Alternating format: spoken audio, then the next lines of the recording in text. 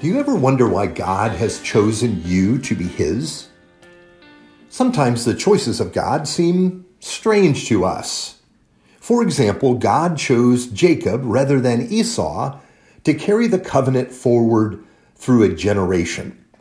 This is Monday, December 5th, and we're starting week 2 of our Advent study called The Geography of Grace. Let me tell you a little bit about Esau.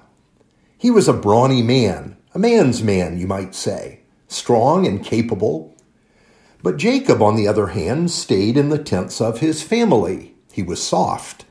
And add to this, he was a cheater, a liar, and a thief. So if we were choosing, we'd pick Esau.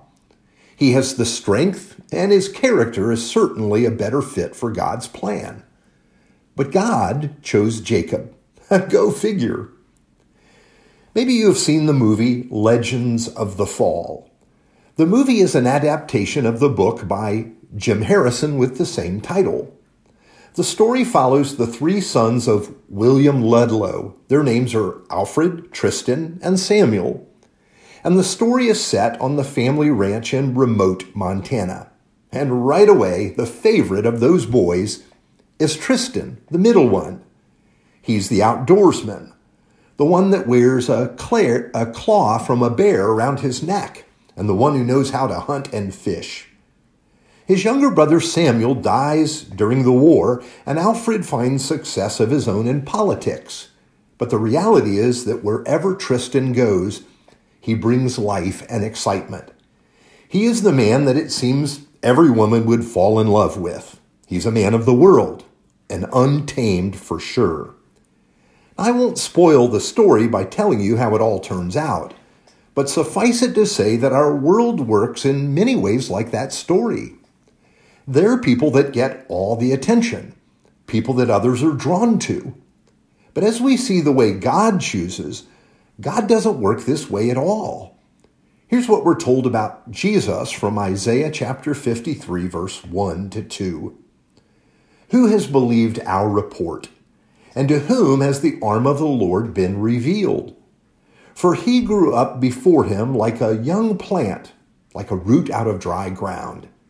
He had no form or majesty that we should look at him, and no beauty that we should desire him.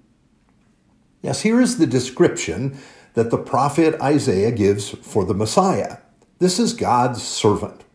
And notice, he would not be the most attractive person in the room, and people would not naturally be drawn to him. He would be an ordinary man. Now, we live in an age where the pressure to stand out can be overwhelming. In the crafting of our own identity, we have to be seen and recognized and hopefully esteemed. But the whole story of the coming of Jesus is the story of how God uses that which is ordinary and seemingly insignificant. God doesn't choose the way we choose or see things the way we see things.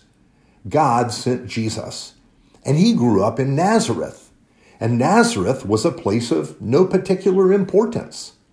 It was a small town located in the heart of the Galilee region of Israel. The prophets didn't even mention this place. It was not important at all. But Jesus came to live there with his parents. He grew up there. And he ran his small business there until his public ministry began. I love the way the words of prose written by James Allan Francis tell us about the life of Jesus. This is what he said. He, that's Jesus, was born in an obscure village, the child of a peasant woman. He grew up in still another village where he worked in a carpenter shop until he was 30. Then for 3 years, he was an itinerant preacher. He never wrote a book. He never held an office. He never had a family or owned a house. He didn't go to college or have any formal education. He never traveled 200 miles from the place where he was born. He did none of the things one usually associates with greatness. He had no credentials but himself. He was only 33 when the tide of public opinion turned against him. His friends ran away. He was turned over to his enemies, and he went through the mockery of a trial. He was nailed to a cross between two thieves. While he was dying, his executioners gambled for his clothing, the only property he had on earth. When he was dead, his body was laid in a borrowed grave through the pity of a friend. 20 centuries have come and gone, and today he is the central figure of the human race and the leader of mankind's progress. All the armies that have ever marched, all the navies that have ever sailed, all the parliaments that have ever sat, and all the kings that have ever reigned put together have not affected the life of human beings on earth as much as that one solitary life. You see, for us, we find it extraordinary that God would use the ordinary, that God would work through the simple and unremarkable. But this is who God is and the way he works in the world. And the good news is that we know that God also works in and through us. We know why he has sent Jesus to us. Let's pray together. Father, thank you that we can come before you in prayer, and our ideas of greatness miss the point of what life is all about. Thank you for sending Jesus into our lives, into our world. Teach us your ways, O Lord, and guide us by your Holy Spirit. In the name of Jesus, we pray. Amen.